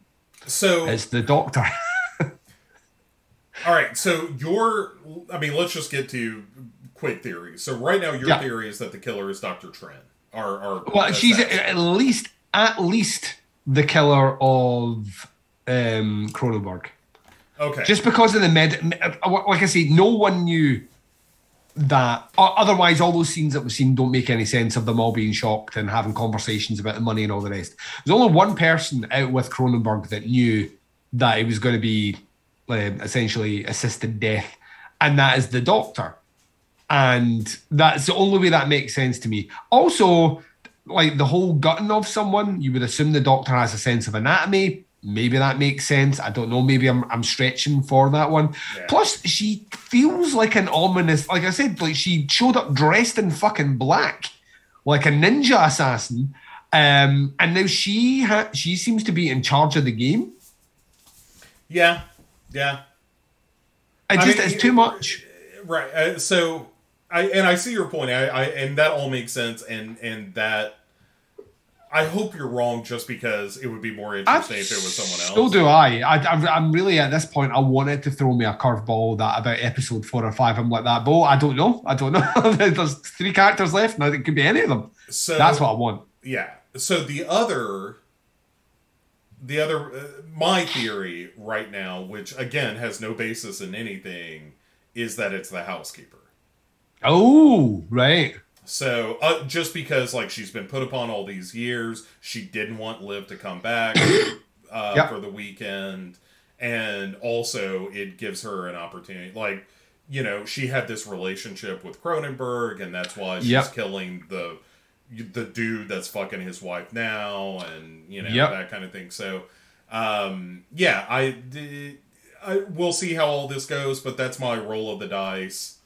Hey, at this point, on some level as well, maybe she overhears a conversation where he's speaking to the woman about assisted suicide. Mm-hmm. So maybe right, and you know, she would like, again, it's one of those things where like, oh well, the help knows, you know, like nobody pays attention to her, but she's seeing everything, you know, possibly, yeah. So that's my theory right now, and you know, we'll see how it all goes. It wasn't a good episode. It's not a great start. It's not a great start. No. All right. Well, Duncan, before we wrap things up here, let's take a moment. Tell everybody where you can be found between now and 2 weeks when we talk again about this nonsense.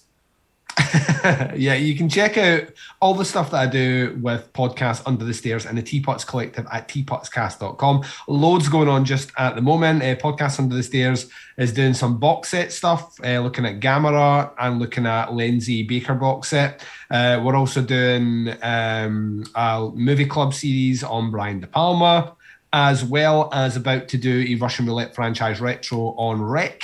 And then on the Teapots Collective, Where to Begin With comes back in a couple of weeks' time. We're looking at film noir, neo-noir on that. Doing The Nasty, we'll have a new episode out by the time this one drops, where we looked at, what did we do? Happy Birthday to Me, which is a very long movie, but the payoff's kind of cool. And another movie which completely escapes me. Oh, Mausoleum, which is absolutely fucking bonkers. That Mausoleum is bananas, yes. Absolute bananas, like to the point where you would think it was made by an Italian, but it wasn't. It was made by an American, which is mind-blowing. So that's there on the Chronicle show. I've opened that up this season for guests, so people are picking a European horror movie they want to discuss, and they're coming on to do that. The first episode will also be out by the time this one drops, with David Garrett Jr. being my first guest. The movie he picked, which I will not spoil here, was a really good one. I hadn't seen it in years. And then finally on that feed, there is Opera Omnia, which has just dropped its final episode of season 3. Bo Ransdell was the co-host for the entire season, looking at David Fincher, and we finished on the very, very, very, very ambitious and kind of fucking awesome Mank. So that's all can be found tpuckscast.com. Great. And if you want to hear any more out of me, you can find The Dark Parade, my horror series, all on any podcatcher of your choice. You can also, of course, find this show, Duncan and Bo Come Correct. And lastly, but certainly not least, you can find Pick Six Movies. That is a thing I do with my buddy Chad, and we are doing a bunch of Die Hard ripoffs this season, so that's a good time. And you can find my shows and many, many other fine programs over on legionpodcasts.com. I don't think I've told you this. I'll tell you this right here on the air, Duncan. I'm not going to be running it after June. The Legion Podcast.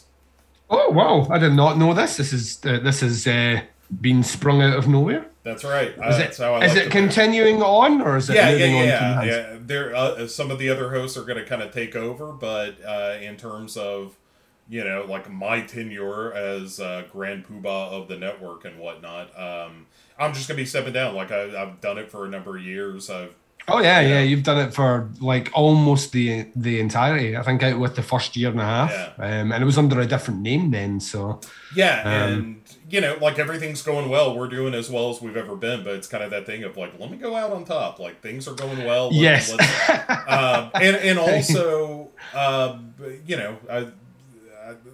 get some new blood. Like I the way I put it to people is like, if I continue to work as the kind of editor-in-chief of Legion Podcast, it is just going to be continuing to do the stuff that I've been doing. Yeah. And I think every now and again, you need to shake things up and have somebody come in to take it a different direction. So did you break this news to them all over dinner at the last minute and then tell them that they were all going to have to compete against each other for the ratings of Legion Podcast Network? That is 100% accurate. I told Court that his art, I've seen better art in a toilet bowl. I told Darren he's a man-child. So I'm still going to be doing it for a while still to kind of help with the transition of all that stuff. But come June, I'm like all the shows will still be on Legion Podcasts and so forth. I just won't be in charge of it anymore. And imagine all the free time, Bo, that you're just going to replace with another podcast. I won't replace it with another podcast, but there's stuff that I want to do that I haven't had time to do. Yeah, and that's one of the reasons that I'm kind of stepping away as well. It's just like, with Dark Parade, there are things I would like to do with that show that I don't have the time to do. And So but I'm I'm very proud of what I've done, but also very excited to see what comes next. And I'm looking for just like everybody else. I'll be like, well, I wonder what they're going to do now. So it's going to be strange and interesting and kind of wonderful to be in the audience again. Nice. So, at any rate, also, if you have any interest in running a podcast network, I'm sure that, there we will have a series of feats of strength. But also I know the hosts that are working on it, are certainly open to ideas. So, now is the time, if you've ever thought to yourself, like, I could do a better job than fucking Bo, then now is your time. It is your chance to shine. I can do a better job than Farty Caca Bo. Then fart nonsense nose blowing booger head Bo. I don't know. He did do the Anchorman line, didn't he? He's like, I've seen better art in the toilet store. You're right. But anyway, we'll be back in 2 weeks with yet another episode of Slasher. We are counting them down, Bo. We are counting them. We're almost out. we've only got 7 episodes of Slasher ever left. Yeah, we are to put things into perspective for the listeners, we are now in the shit tunnel from Shawshank Redemption. Yeah. All the hard work chiseling and getting through, we've done that a bit. This is now the shit tunnel. Episode 8 of this, me and Bo will be standing arms raised in the rain. Yeah, that's absolutely correct. So until then, the only thing left to do is to say to my good friend Duncan, say goodnight, Duncan. To my good friend Duncan, say goodnight, Duncan. Nah!